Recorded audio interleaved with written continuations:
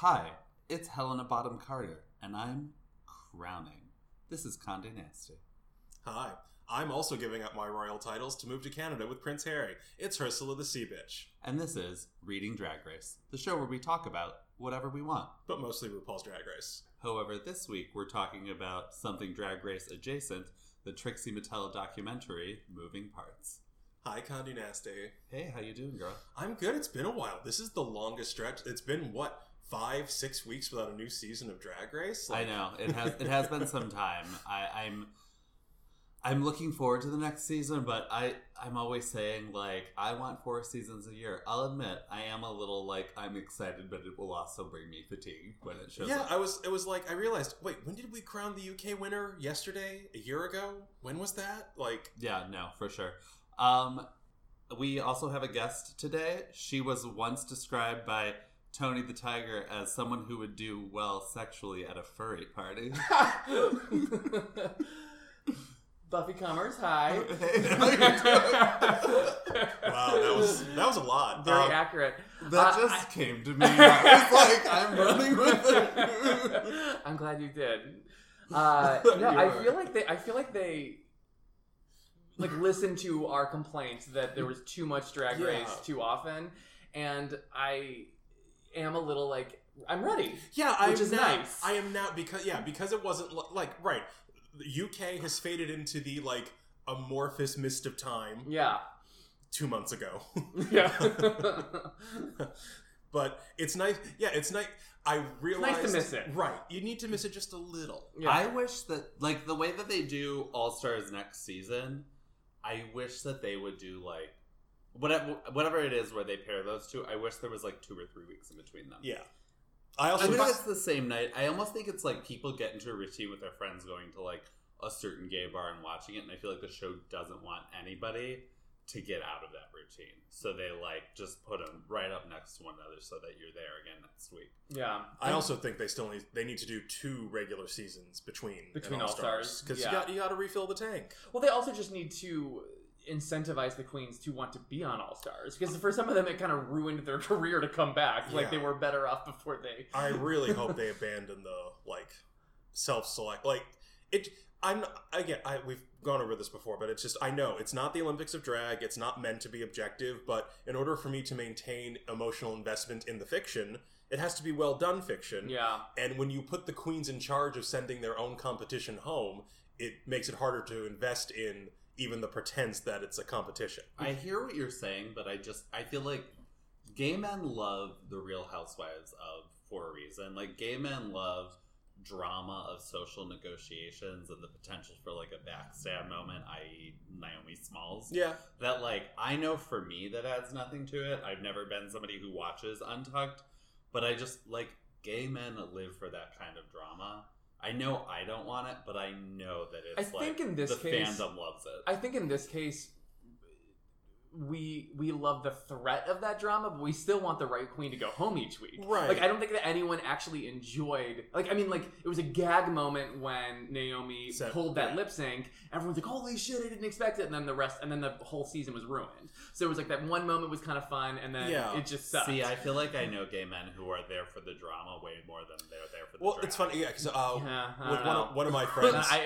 You're well, I'm not friends with them on purpose. I don't know these people. Yeah, because I watch The Real Housewives, but only in kind of bursts. One of my friends, we get together over Christmas break, and we'll knock out a season of New York. We'll just watch the one when they go on a trip to a resort in an exotic location, and then never leave the resort. And so someone has a heat stroke meltdown. Right. It's first of all, why do you go abroad to only stay in the part of abroad that looks like home? Why would you do that? Anyway, there's ways to produce that drama while maintaining some veneer of integrity.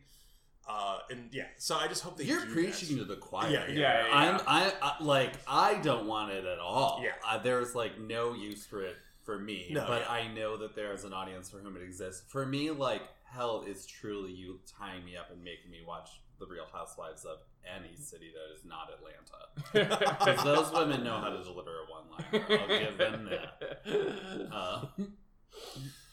Okay, so we decided to get together to discuss Moving Parts, which we all watched together a few weeks ago and watched again now, even though we said let's just skim through it, and then we decided to rewatching it. It was so good. It was good. I pay probably the most attention to Trixie and Katya's career of any of the Drag Race alum, and I feel like Trixie's talked a lot about how they didn't know what it was going to be. They started doing it on the fly. Her boyfriend was a producer, and she was going on tour. It has a much more solemn tone than I think they anticipated it would, but it was also like a super eventful and crazy year. It also felt pretty effortlessly honest. Like, I didn't feel the hand of the editor. Yeah. Well, that's like the mark of a good documentary is kind of just not producing where it just letting it take you, Right, and I'm sure that means the editing was in fact just very good. It wasn't like it wasn't edited. It was just edited very artfully. I've always liked Trixie. She's never been like one of my top 3 queens, but I really gained a lot of respect for her out of this documentary. It's I think an obvious comparison, but like that kind of Dolly Parton quality of like a nice person who's here to do the work. Yeah, oh for sure, absolutely. And that really, and there were a few moments in there that I felt like a real tug of something with her. And the one, I think it was the first big moment, like first explosive moment in it was when Katya has her meltdown, and Trixie says, "No one's going to want to see me without her." And I still think about that line. I watched that a month ago, and I still hear that line in my head. And it just got me, because, like, Trixie is also, was a, shy gay kid growing up in the Midwest, which has some overlap for me. And, like, just that when you grow up as, like, the lonely gay kid, there's, like, a little weird malfunctioning circuit in your brain where you're not convinced anyone actually likes you and your friends only tolerate you. And it'll always stay with you. Right. And what's so, like, even talking about it's like making, I can feel my blood pressure spiking, where it's like, that almost is like exactly what happened to Trixie for like a hot 6 months with Katya. And I understand it's in context of Katya's separate issues and all of that, but it's like, that has to like really suck. And it also, she's watching her friend have a meltdown, and she knows that everything that she's saying, like, she knows that she's not equipped to help her, right? But she really would like to, and so she's just like, I just don't think that she likes me very much, and she's like, I just feel like everything I'm saying is wrong. It just, it's heartbreaking. Yeah, she said, there was a moment where she said something like, I don't know if this is helpful or not helpful. Yeah. Should we pull back and talk about, like, so the top of the documentary? Totally. Yeah. So the top of the documentary, I mean, beyond the, like, this is what it was like growing up, we see, I believe, so the Vice show Trixie and Katya got its first season order, and then the documentary, the first time we see the documentary on the set of the show was when Vice ordered additional episodes. So this is them coming back to, like, film the second order of episodes for their first season, and it's day one, and it's clear. So as somebody who follows Trixie and Katya pretty closely, like, and has listened to I think every interview they've ever done, I'm not obsessive. Katya, I think she's a recovered meth addict. She's done a lot of speed throughout her life, and I think when she was getting in like a fitness state, I think she started taking diet pills in a lot of ways, because it's a bit of a gateway back to some kind of speed. And I think she eventually ended up taking some like behind the counter at the health food store pills that were, I think, illegal and probably some kind of drug. And I think it was a similar, you're on some kind of speed. Yeah. And so she was relapsing and having a meltdown on set. And a lot of that episode is what Priscilla is talking about. Yeah, what we've been talking about in terms of like Katya having like a meltdown on set and Trixie trying to connect with her. And, and Katya, I think, went to rehab following that day in the documentary. Yeah, that was so scary. I remember reading about that, where it was just like, the first I heard of it was just Katya posting like the Instagram post, like, I'm canceling all my events for the next year, bye. And like, who? Boy. Yeah. I told you my husband and I watched the Trixie and Katya show, and like the day that the episode aired, that is the one that they're filming in the documentary, like he knew that was the episode that she was clearly tweaking out and had a meltdown on set. I keep meaning to rewatch it to like see if I see what you can see. You can tell. Trixie in the documentary talks about it's so hard to be funny when you could see in like her irises that she wants to leave as quickly as possible. Yeah, that is accurate. Yeah, like look at her eyes, and it's maybe like, I don't want to see it. Yeah, no, like it is. It is like, ooh, this was rough. Y'all weren't very funny that day. I'll take your word for it. Yeah. No. We'll watch that next. Yeah. Sorry. I just wanted to give a little context to what exactly we're talking about. No, but that just got me because it's awful because it's, we all have friends who are in various states of good or bad mental health and dealing with various issues, some of them addiction, and like it sucks to be in that position where there's literally nothing I can do. Yeah. And then to feel like on top of it, like whatever Katya was throwing at Trixie, it's one thing to know intellectually this is not real, this is not an actual problem, it's something else talking. Doesn't make it any easier to listen to. No. I mean, I think it is the kind of thing where it's like, this person is a drug addict having a meltdown, so I should not be taking it personally. That does not make it easy to endure. Yeah. And I think like the multi-layers of it for Trixie is like, they're friends, they became friends doing this thing together really on a whim and found they had chemistry just doing like I think a pickup of Rajan Raven's show. I forget what it's called again. Tutor Boot? No. It's not called Tutor Boot. Fashion Photo Review. Yeah, that sounds right. Yeah. And they found they had chemistry, so they became friends. But I feel like for Trixie, they, like in so many ways, Trixie and Katya are a duo, and so it's not just like this friendship, but it's also like your fucking career. Like they had a a television show contract together, right? And it work. And the reason their show works is they balance each other so well. Because Trixie is this much more deadpan. Like she's the straight guy in that pair, but that's not because she's not funny. It takes work to be that kind of anchor point to let like. Her jokes are also more thought out. Like, right. I mean, like Katya's are just Katya's just manic. Yeah. And to be able to like spin that, to pull that into something is actually a lot of work. And in a saner part of the documentary, Katya even says that, like, I'm just nuts. You're the comedian. You're a great writer. And like, that was like a nice moment. Hearing both of you say that, I feel like my own comedic voice is so much like Katya's, and I'm like, I was wondering what that grin was. Just crazy. I was wondering what that grin was. She is often saying things that I think about. Like, she resonates with me so much. We're also like the exact, like, we were born the same year. I feel like she's that exact, like, I am the oldest millennial age. And I feel like her references to, like, Elle Macpherson, that Trixie is like, who the fuck is that? Is that a drag queen who's, like, fierce? That's insane. Did that really happen? Yes, that Elle Macpherson. that was on... yeah, no, that has come up. Yeah, but no, you're right. I mean, I think they both have such brilliant comedic timing and play off each other so well. You are right. Trixie is the straight man in that duo, but it's like, it is a little hard for me to tell. But you're right. not because she's like, the one reacting, or she's like the laugh track. Like, she's just the one that pulls focus like back to what they were talking about. Yeah. But she finds a way to do it in a way that's also funny. Right. Yeah. She knows how to phrase the follow-up question to keep the energy up. Exactly. Yeah. Though speaking of that, like, I think the other moment that really got me was it Dublin, I think, or it was something in the UK. Glasgow, somewhere in the UK, somewhere in or near the current or former United Kingdom. The British Isles. Yeah, there we go. British Isles.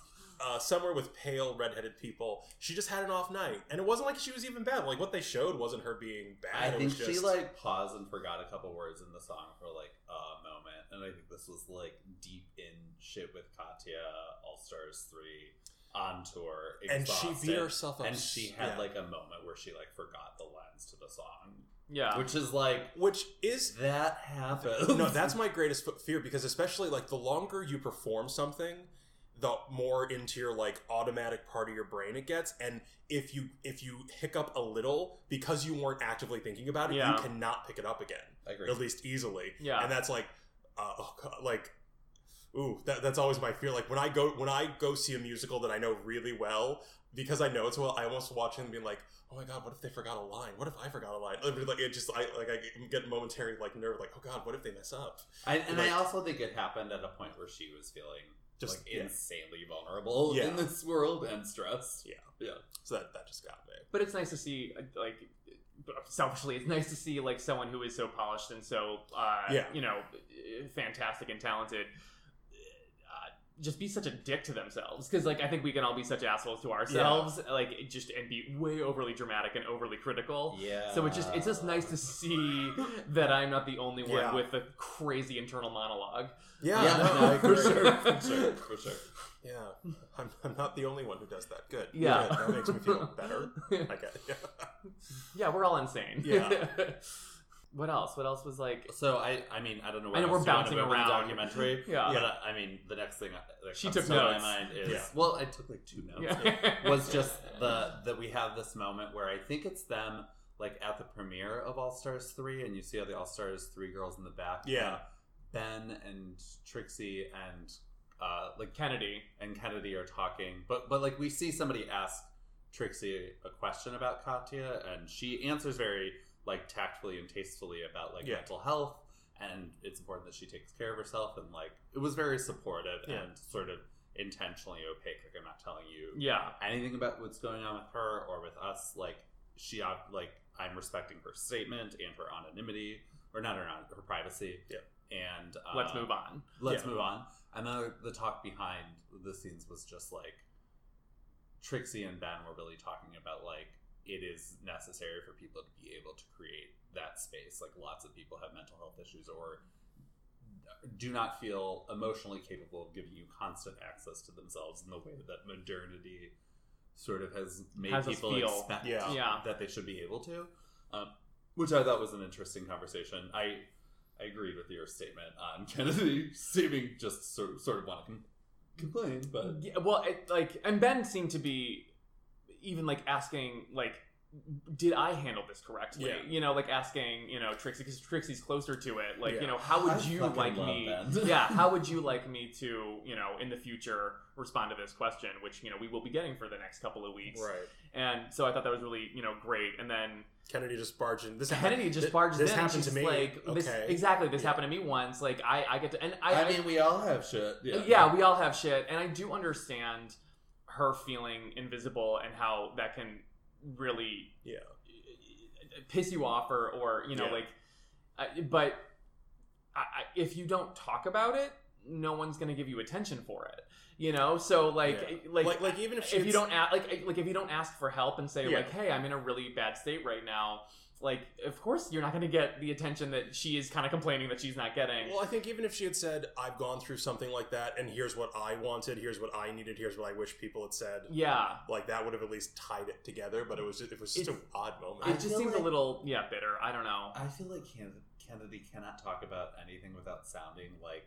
as Trixie described her in All Stars 3, a grumpy old man. She's like a grandpa. She just likes to complain. Like, she may put on a wig and kick and twirl and like be a totally fierce like lip singer when she dances, and she is like amazing. But like when she is talking, she is a grumpy old man who's complaining. Yeah, literally all the time. Yeah, it was. I didn't entirely know how I felt about that reaction. Because I mean, also like they weren't. I mean, like having a serious depression, which like is so toxic, in an awful state to be in. It can be really isolating and hard, but she's not a meth addict, you know. Like I don't know. I don't even know what I'm saying right now. But we had mixed feelings on Kennedy's. Is what we're saying. But I thought the conversation between Ben and Trixie about like constant access, needing space, needing privacy was good. And yeah. Well, and that's something I think the Seattle Queens all share in common. They're all such theatery backgrounds. I think they have like a sharpened sense of like, what is me doing my job? What is me being me? That like the Insta Queens, I think, are a little have blurrier lines on. Like when Jinx or Ben talk about their drag personas out of drag, like I think they just feel more sharply aware of like, this is a job. It is something I love. It's something that's very important to me. But it's also like, I'm aware that is me being on. And then there are queens who talk about their drag persona as if it is, what's the word I'm groping for? Blended, merged with their actual personality. Like they're like not... Valentina, it's a lifestyle. Right. Do you know what I mean? Like Valentina lives in her own world. She's the star of it. It's like all about opulence. It's all about, she's not performing Valentina. She is Valentina. Yeah. Whereas I think Jinx and Ben... they talk about, it's like this is something they do and they I think it makes sense that they would be more attuned to those, or more sensitive to those kinds of things. But beyond that, I think that if your drag is comedy, there is something that's just inherently vulnerable that you don't really have that opportunity if your drag is dancing. You're not like talking to the audience. You're not getting people to know you. Interesting. So I feel for Kennedy that she kind of would like a more intimate relationship with people, and she would she's talked about how her lines are smaller than other people's at drag cons. Yeah. She doesn't have those opportunities to be vulnerable in the ways that I think the comedy queens do get that. Yeah. It's just built in. No, that's their drag. I mean, as RuPaul told Magnolia Crawford in the premiere of season 6, you gotta get people to like you. And Kennedy spends all of her time complaining like a grumpy old man. Yeah, no, it's true. I think that, I'm not entirely sure what I'm even advocating for, but it does these cards are stacked against someone who is a dance queen versus someone who is talking with their audience as their bit. I feel like there's so much discussion within the fandom about how the fandom is problematically limited for the most talented queens of color. But I also feel like because Kennedy talked about that during All Stars 3, Kennedy is who we always go back to when we have this conversation. True. And for me, I feel like I am a deep Kennedy unapologist. Personality alone creates this for Kennedy. There are so many talented, lovable, fun, unique queens of color from this show who deserve so much more fandom and opportunities they've gotten. Kennedy Davenport is not one of them. I'm not gonna die on that hill. There's about 30 queens of color I'd put before Kennedy. Yeah, I understand. Go see Chi Chi DeVayne if she's ever in your town. Her and Monique Hart. I would love to see Monique. I love Monique Hart. I love Monique. Yeah, but she lets you in. In so many ways. She. Oh my god, I love the premiere episode of All Stars 3 where Jasmine Masters was explaining that her routine was funny. The look on Monique's face, just the oh, my face tells on me moment was great. If I could get in a time machine, I would go watch Dieter Ritz's lip sync of This Will Be in front of Natalie Cole. Oh god. Yeah. The still of Monique Hart and Vanjie watching the horror show of the Murdered Butterflies is still just one of my favorite things Drag Race has ever produced. The face crack of the censure. Yeah. Oh my god, I love that. So back to the documentary. We are focused. We are. I'm very proud of it. The tangents is part of the fun. So what else in the documentary stuck out to you that you feel like chatting about, Ursula? I liked how it incorporated her live music and her they talked about how she got into country music through her grandparents. Right. I always like when art forms merge because someone found something relatable in both rather than just, oh, I'm pulling in this other genre for the sake of doing it. The reason Hamilton works so well is that Miranda thought the story of Alexander Hamilton, a poor immigrant who wrote his way out of poverty, sounds like a hip-hop story, so he used hip-hop, which he knew very well, to dramatize the story that resonated in it. And I think she likes and relates to the country music, those stars, Loretta Lynn and Dolly Parton, all those women. There's something I really enjoy watching, all of the songs on that album are fucking amazing. Mm-hmm. And I think it's because she's not just a drag queen who does country music. She's a drag queen who found a way to talk about her experience and her drag queen experience with the toolkit in a country music song. And I that really got me, because it's like a higher level of polish and thought and art. And that really got, and the documentary did a great job of very low key selling that about it. The end credits, what was she singing? Sunny Side of Stay on the Sunny Side by the Carter Family. Yeah. And oh my god, Trixie Mattel would have made a great ninth Carter sister. Absolutely. That's very funny. That's amazing.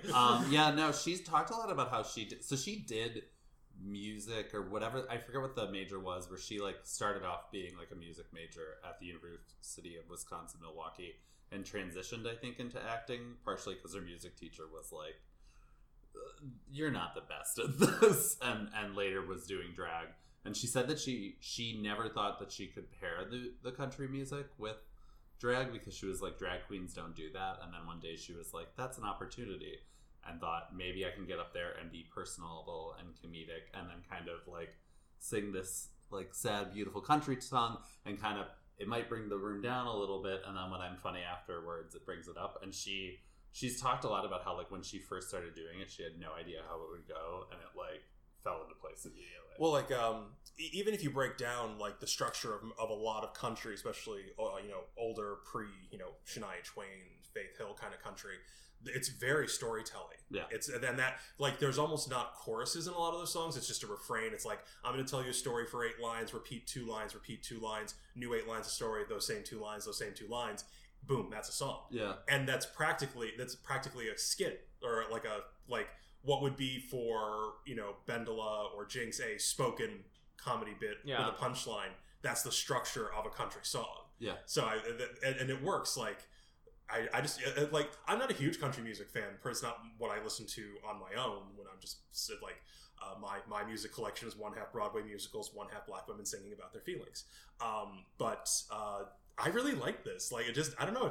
It impressed me by how much I like this genre I normally don't get into. I know I'm jumping like around as go well. ahead. Yeah. Go ahead. But I think it fits here. Is I thought it was really interesting when she's looking at all the fan art and all the gifts that she's getting, and she kind of doesn't understand why she resonates so well with people with depression, and it makes perfect sense to me. I mean, like she's sharing really, really tough times in her life, and how she got through them and turned them into something great, which is inspiring for people who are like in the middle of their depression, in the middle of their tough time. So what did you guys think of that part? Well, that makes me think. What got me about her talking about the harder parts of her life, something that resonated with me a lot, was when she was talking about the last incident with her stepfather where he pointed a gun at her. She was just very flat. Yeah. Like, she talked about it, and she later to talk about it, it's like, I just thought this was normal. And there was something like, I appreciated how unembellished that presentation was. It was not set up with like a dramatic music cue. It wasn't played for its own inherent drama. Like, what really stuck out for me was the normality of abuse when you're living through it. Yeah. And I think that I was really impressed by how well the documentary structured that, because that's a really hard needle to thread, where you don't want to come off maudlin or melodramatic or dismissive. But what really stuck out for me was just, this is you got a sense of how bad it was for so long, that to talk about an incident like that, very matter of fact, right? Yeah, and I see that a lot. Like, it's just like, who? But that got me. But yeah, it made perfect sense to me that her fans would, I agree. Because I think the thing is, she'll talk about hard times, and she sings songs about hard times, and she's also been very candid about her very poor, abusive upbringing. But she's not a depressed person, but I think her emotional candor about hard times when she has them, and then her just generally being an effervescent, upbeat ray of light who's like, I don't even want to look like a woman in my drag. I want to look like a beautiful, artificial, sparkly toy. Yeah. Like, I want to smell synthetically of like plastic and perfume. Well, and be ridiculous and laugh.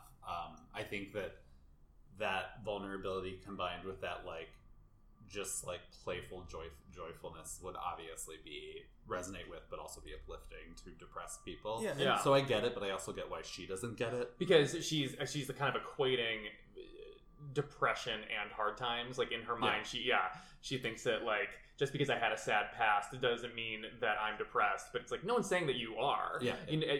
We're just, happy that you are, brave enough to share these with us. Yeah. And come through them. Yeah. And what was something you said there about her being like a, this effervescent person.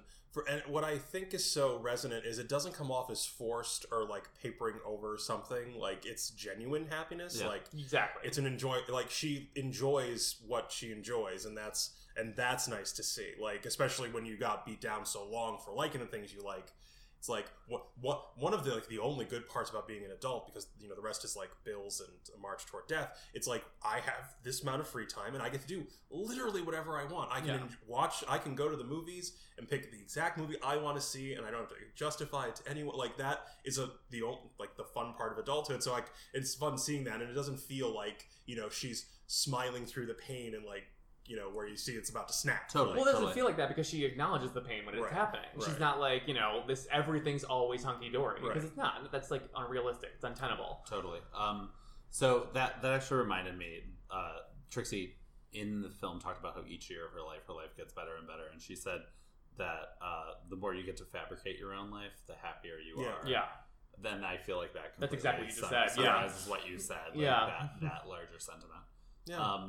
What did you guys think of? Do you mind if I transition to the text? Yeah, do it. The text. What did you guys think of the text that Katya sent Trixie right after the premiere of All Stars 3, where Trixie got up and sang a song from her album? And for the listeners at home, what was the substance of the text? The text was basically, how could you do that, you fucking idiot? Like, you should be striving to be like a lovable failure. Remember what Alaska told you. And I don't even remember beyond that. Like, I couldn't tell you exactly what the text was, but it was really Katya, like, clearly still on drugs, basically like saying something purposely yelling at spinning and sending her a bunch of like angry texts that were basically like, what the fuck were you doing? For literally getting up there and singing all the moving parts while playing, was it the auto harp? Yeah. It just, I mean, I think in that moment it's so insane and such an just out of nowhere text that know that it's coming from a place of sickness. Yeah. Like it will, if I got that from a best friend, it would be absolutely devastating to me. Yeah. But there would be an objective side where I'm like, this person just isn't the person that I know, and hopefully I get to see that person again. Yeah. Well, that's something I was thinking about, because they in the documentary, Katya just shows up at the end at her DC show.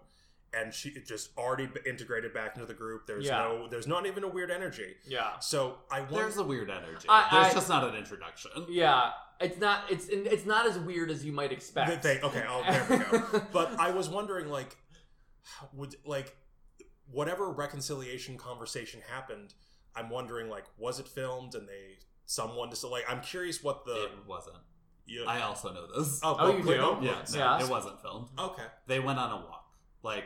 Katya showed up, they went on a walk, they walked and they talked for a while, kind of catching up on life, and far along, Katya said, I'm so sorry, just sort of flatly, and in subsequent conversations said, I struggled with how to say I'm sorry because my behavior was so unhinged that saying I'm sorry, especially when I was still in such a broken place, it doesn't change anything. It doesn't change what I've done. I didn't even feel confident that I wouldn't behave that way again.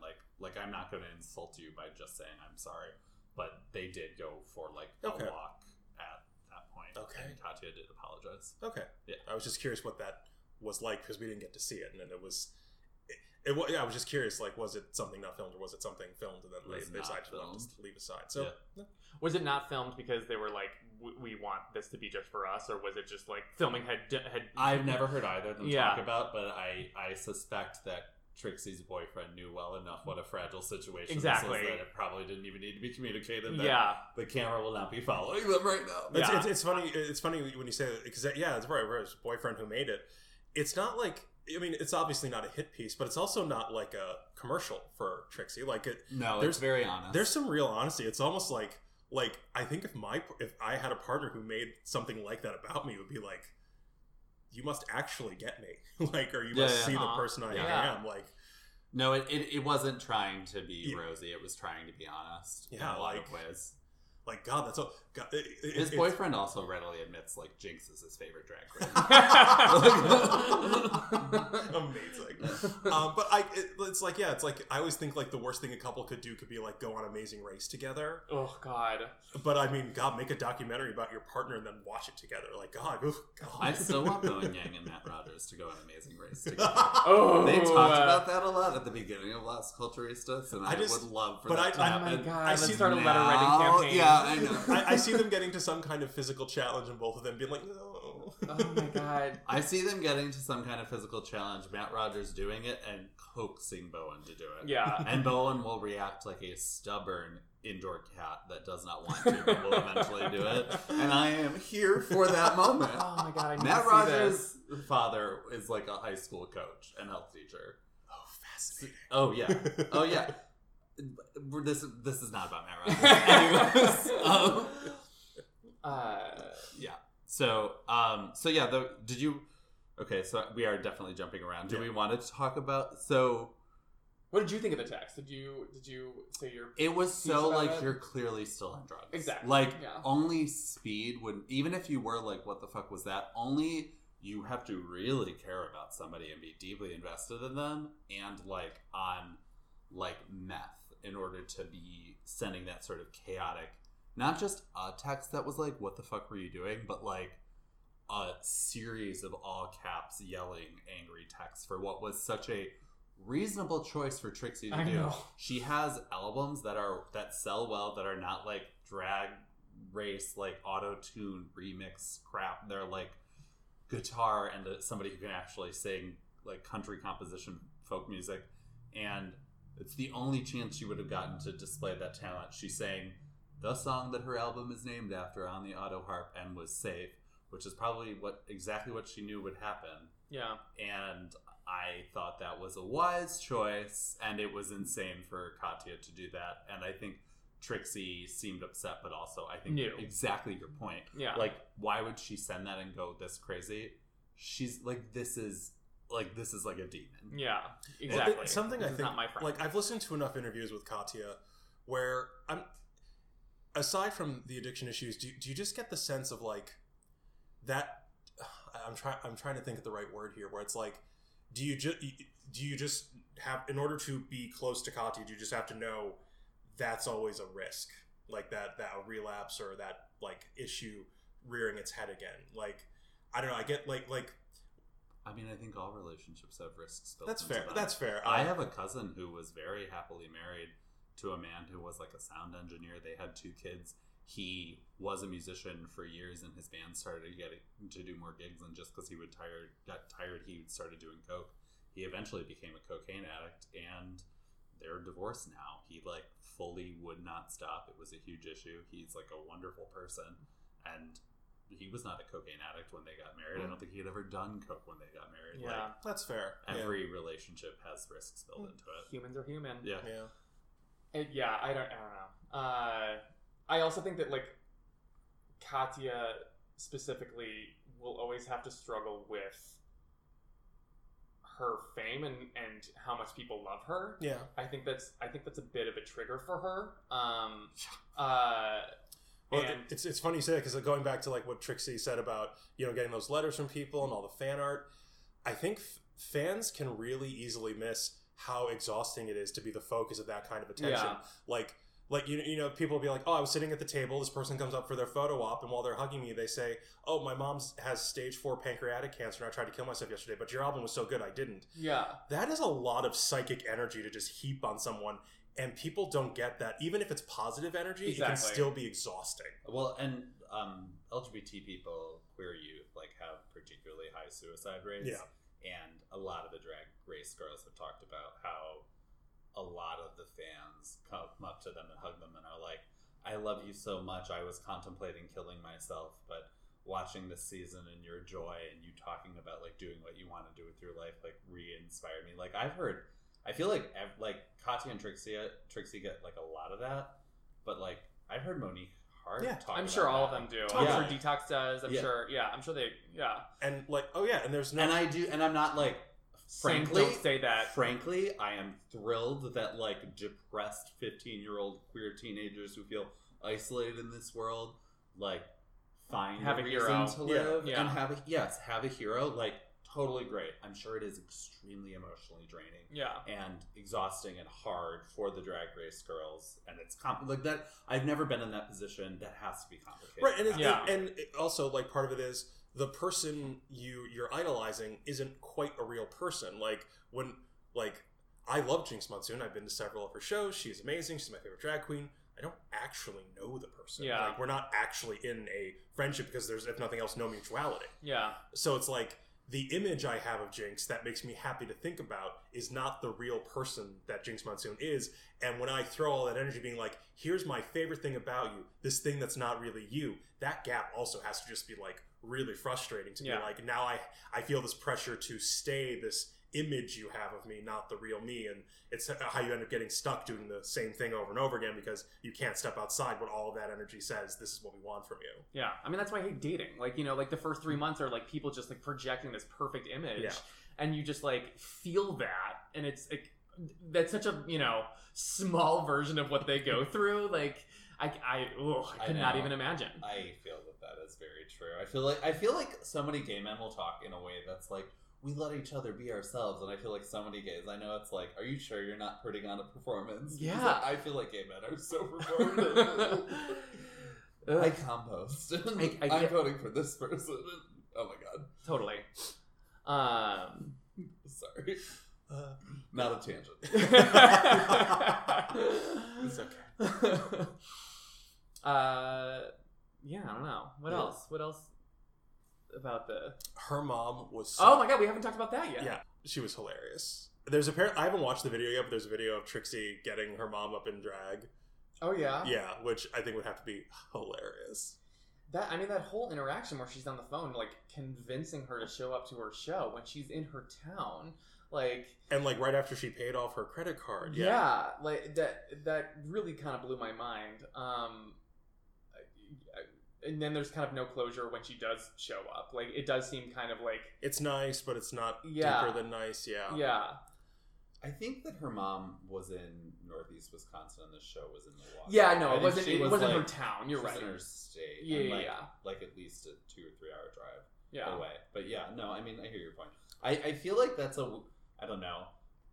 My mother has a lot of kids and is kind of crazy. So the weird, like, I love you, but there's a distance between us relationship that Trixie has with her mom makes sense to me. But on the other side, my mom would tell you I'm the person she's closest to in this world, but also, like, I would have to twist her arm for something like that. Yeah. And I think that also has to do with, like, being one of 6 kids. I feel like my mother is always stretched beyond capacity. So, I don't know. I felt like there was something about the representation of that kind of, we're still in contact with each other. There's not, like, conflict or anything. We love each other, but there is, like, a distance between us that resonated with me, because I feel like you don't see that, and I saw my relationship with my mother in that. I mean, I don't know your entire relationship with your mother, but, like, I think that they're, like, what Trixie's mom did to her by, you know, allowing this abusive man into Trixie's life. There is some sucking up that needs to happen. In order to heal, there is some acknowledgement that I fucked up as a parent, as a kid. And her mother does definitely. Like the type is not going to do that. I mean, they all need therapy. I'm a little more like it's. I'm glad you brought up the incident with the stepfather again, because I'm like, I can eat. People do this a lot when I try to make sure I don't blame the non-abusive parent for the actions of the abusive parent. And I'm just hypothesizing here, but if he pointed a gun at a child, it's also entirely possibly pointed the gun at her. That's true. You're right. Abusive relationships are incredibly difficult to leave, especially if they had their own children in common. The most likely outcome of her... Like, I can easily see a mental picture for her where Trixie has to go because I have to stay, because if I leave... he'll get every other weekend with the kids, and I can't let him have time alone with the kids. That's true. Like, there's a hideous calculus that goes on for survivors of violent relationships, and I read a really horrifying statistic once that like a third of men who are in prison for violent crimes before the age of 18 are in jail for hurting their mother's abuser. It's like a really Jesus. Yeah, I was like, oh shit, that's a lot. Yeah. But it's something I think about where it's like, there was a lot more going on than just her not stepping in. Like, I can easily imagine there's like some extra layers of stuff going on in that relationship, and don't get me wrong, she may have chosen poorly, but I can contextualize pretty readily to like the best solution in a terrible situation. But don't get me wrong, with all of that understanding, that's when you sit down with the licensed therapist and you talk about your feelings in a safe space and come to a place of healing and understanding. But you don't get to make it automatic. You don't get just to say, well, that was the situation, so I have nothing to say. But I can easily imagine more going on in that house than just... Totally, you're so right. Yeah. I knew this would be loaded. My father was extremely physically abusive to me, so I see a lot of parallels with Trixie and her mother, her relationship with her mother. So I was very like, I wonder how we're going to talk about this. Yeah, I could see a lot of some very familiar dynamics at work. Yeah, no, my mother would never apologize for letting my father get away with things she absolutely owes me an apology for, because that would require her taking responsibility in a way that she will not. And I'm sure Trixie's mother is the same way. Is the same way. Yeah. Yeah, it is. I mean, Trixie's surprisingly level for the shit she's gone through. Yeah. Very well adjusted. Maybe there's something... I think about this a lot for myself. Like, I do live the life I like. We are currently sitting in my lovely home with its corner windows and lots of natural light. And it is full of the toys and art and things that I wanted and I bought for myself. Like, I think about that. Like, there is something... to self-actualization. Yeah, where it's like this everything in this space is pretty much exactly what I wanted, how I wanted it, where I want it. Yeah. And that is nice. That is a nice thing to have. So maybe that's... and maybe that's what drag is for Trixie. That ability to be like her pink Christmas tree with the little cheap plastic dolls. I do love that Trixie, like, in boy clothes, is like minimalist Wisconsin jeans and like flannel, like a flannel I got at like a used clothes shop, and like then a used clothes shop, a thrift store, and then like in drag, it is the most like rural country, like QVC, the Home Shopping Network, like over the top pink Barbie doll, like big Bible belt hair, insane like artificial toy womanhood. Yeah. And she's like, it's the most beautiful thing in the world. Yeah. And it's so fucking extreme. Her geeking out over the plastic hair. Yeah. Well, doesn't move. Right, and I love like even the house was like the couch from Roseanne, and like very Midwest, low key, old, slightly dusty, but enormous hyper pink tree. That was great. No, very much. And so Trixie has talked a lot about how, like, the documentary, they didn't know what was going to happen when they started filming it, but it was a very eventful, like, year of her life, and she won All-Stars 3, and that was, like, a hotly contested thing. Katya had her meltdown, they had their show, and then their show got canceled, and in a lot of ways, it feels like a solemn, realistic sort of snapshot of the life of a drag queen for whom a lot is happening and a lot is in flux during like the golden age of drag. And I feel like that is a very accurate summation of it. Because it does feel like we're living in the golden age of drag. I feel like 20 years from now that documentary is going to feel resonant. I don't know. Or it's something I don't think I could ever have a professional career in the arts, because that instability would just destroy me. It would kill me. I grew up poor. That would kill me. Like, I get the same paycheck twice a month on the same days each month, and even if it's not as much as I would like it to be, that is consistent. Yes, and that, even talk like the idea that this week will be a lot, next week will be nothing. The job you thought you had for 6 months is gone. Now you have to get a new one. Like, that swirl. God, that would drive me up a wall. Yeah, no, I wouldn't even be able to focus on getting the next job. I would be so panicked. Yeah. More power to you, Trixie. You're doing the Lord's work. Yeah.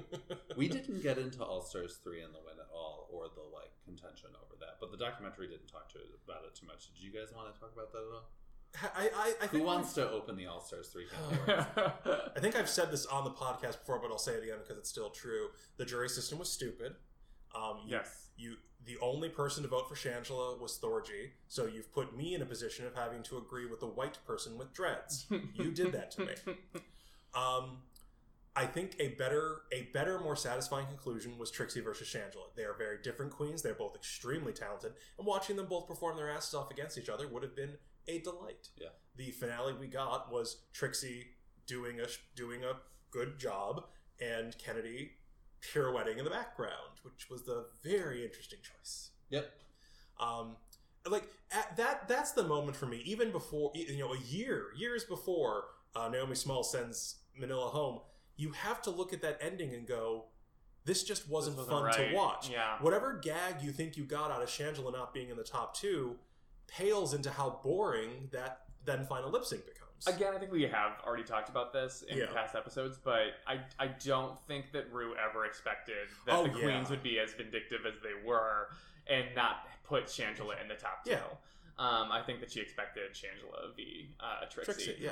I also don't think that that's the final 2 we deserved. I think it should have been Shangela v. Ben, but Ben self-eliminated. And Ben self-eliminated because the system was about drama, and she didn't. And she didn't want it, exactly. But she also has the best track record of anybody on any season ever, because she's a phenomenal drag queen, and you shouldn't have a system that chases phenomenal drag queens away from participating in your show.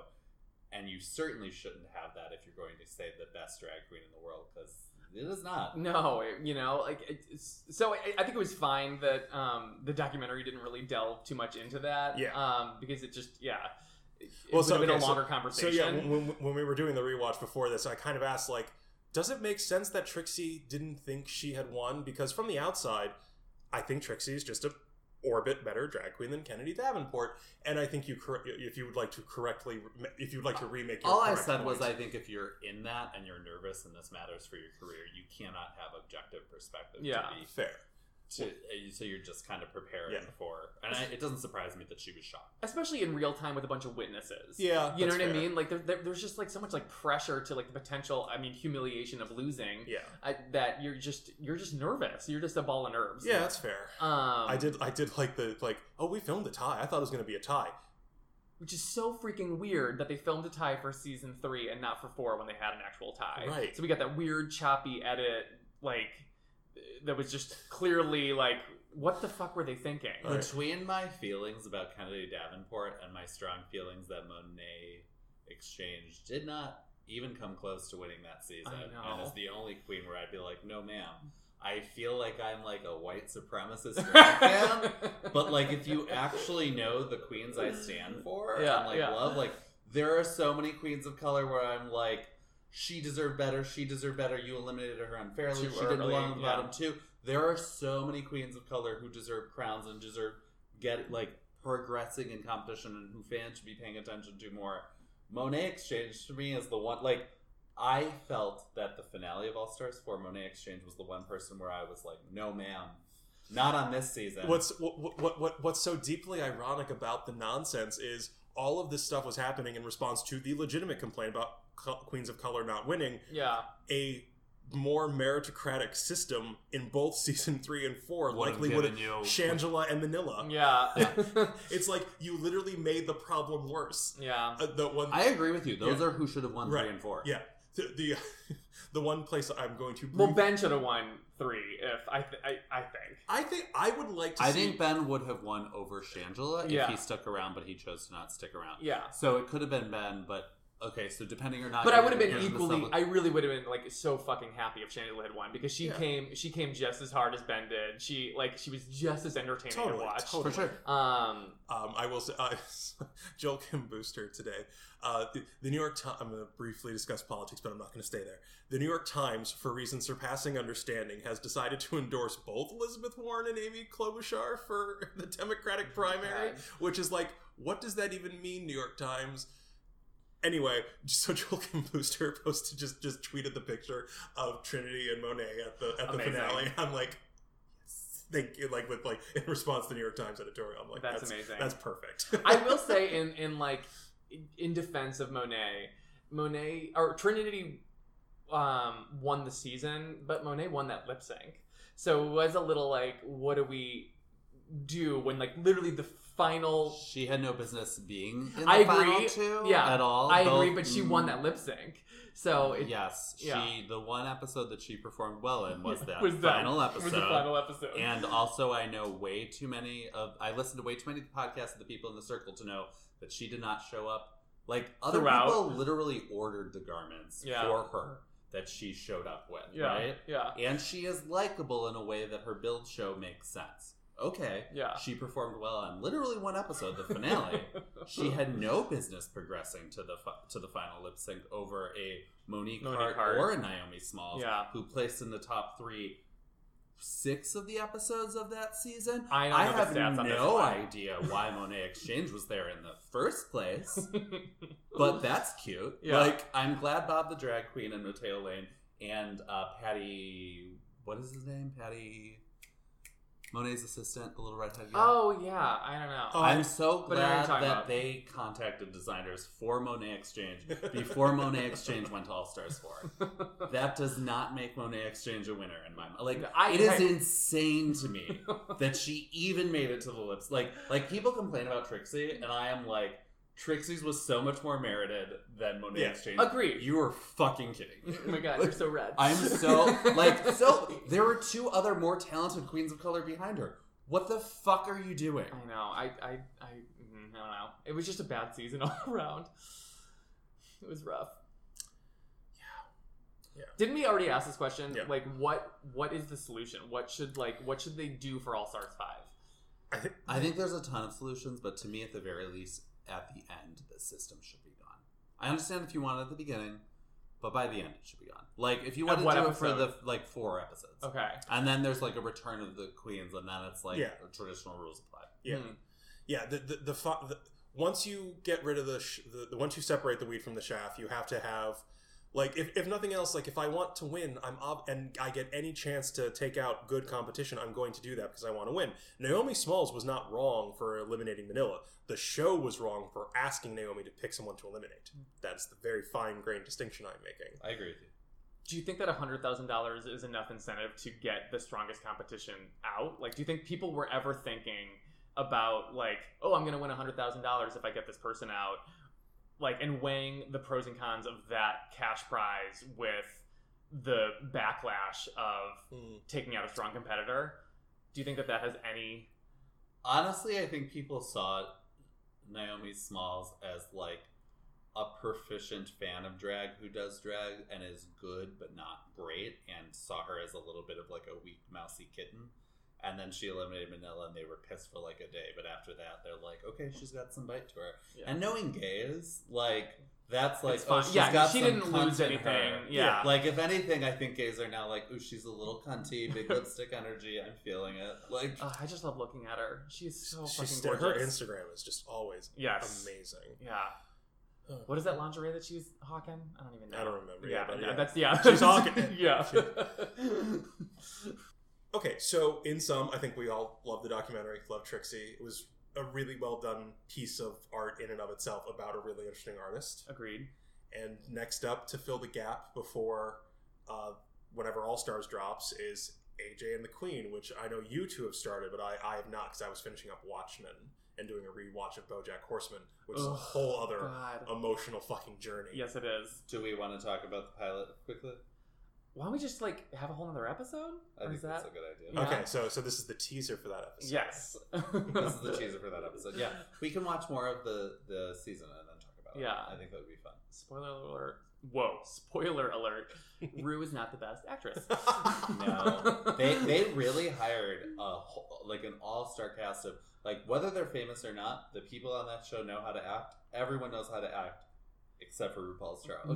Maybe they shouldn't. Yeah, maybe they shouldn't have hired good actors. It only highlights how much Ru cannot deliver a line as she's surrounded by all of these people who know how to deliver their lines perfectly. It's rough. Okay, I'm curious now because it's only like 8 episodes? I don't know. Yeah. Okay. I think it's 8 or 10. Yeah, I can knock that out quickly. I can binge things. Yeah. I'm trying to get my husband to keep watching it with me, and I'm like, we'll make fun of it while we're watching. And he's like, my ironically enjoying terrible art muscle has been, like, really permanently strained because I saw Cats last week. Oh boy, that was the movie or in the theater. The movie in the theater. Theater. Okay, so it is still in the theater. Well, I saw it was like a week and a half ago. Okay. So yeah, I was under the influence of things, and it didn't help. It was terrifying. Like, everything was wrong. The faces are the wrong proportion for the heads. The cats are in the wrong proportion to the set. There's like a weird, disjointed, and inconsistent decision-making policy about what parts of the human are there versus the cat. Like at one point, you can just see Judi Dench's straight-up human hand wearing her actual wedding ring because they didn't like edit around it. That's amazing. And the music is okay. I'm a Sondheim fan, which means I think Andrew Lloyd Webber should be brought before The Hague. It's not a good musical. It's a great dance show. Everyone I know who's seen the live version says it's like a real great showpiece for the dancers, and if you turn your brain off of requiring a plot, if it's just a dance review, it makes perfect sense. Trying to turn it into a movie with a plot was so ill-advised, and everything was so upsetting. Why did the cockroaches have human faces? I'm sorry, I'm having like a flashback. It was just a weird and upsetting movie, and one of my best friends fucking loved it. Not like on the merits, but like in like so bad it's great and like weirdly delightful, and I'm like, I don't see it. I feel like I've looked at something like Lovecraft would make. Yeah, no. Sudie Green has talked about how she loves cats, and she'll see like any production of cats because there's so many really talented dancers with such athletic bodies that are so perfectly trained, and they're doing like such demanding things that it's such an interesting dance show, but it's like all of this talent going into something that is so silly and weird, and like a poorly CGI'd movie that is trying to superimpose a substantive plot onto that musical seems like a nightmare where it's like, this isn't even fun, it's just bad. No, like, but like, how often do we have a train wreck that well, you're right. That bad. Like, this is iconic. Can we be under the influence and go see it yeah, together? Absolutely. I wanted to see it in the theater. I'm bummed if it's totally gone. I'm sure it's still playing in one theater just for people to get high in and go see it. Like, okay. I was talking about the influence of stress. It's legal now. We can talk about it. But like something like Tommy Wiseau's The Room, where it's like, that was one person's shoestring budget vision, where it's like, well, the fact that this is incoherent makes sense because this is like one man's fuck up. So many people had to sign off on this movie, and I don't understand it. It just, no. It just, it's like you know when you have the like a really bad cold or the flu, and you're like half awake, half asleep, half dreaming, and you can't get comfortable, and you're simultaneously hot and cold at the same time, and like just nothing feels like you'll be okay again until like 12 hours later. That's what it felt like to watch this movie. Okay. And on that note, thanks so much for listening. I have been Condé Nasty. Thank you so much for coming, Buffy Cummers. You're always a delight. Absolutely. Thank you for having me. Class as always. Yeah, and we'll be back for AJ and the Queen, and then eventually whenever they decide to drop the new season. Yep. All right. Bye.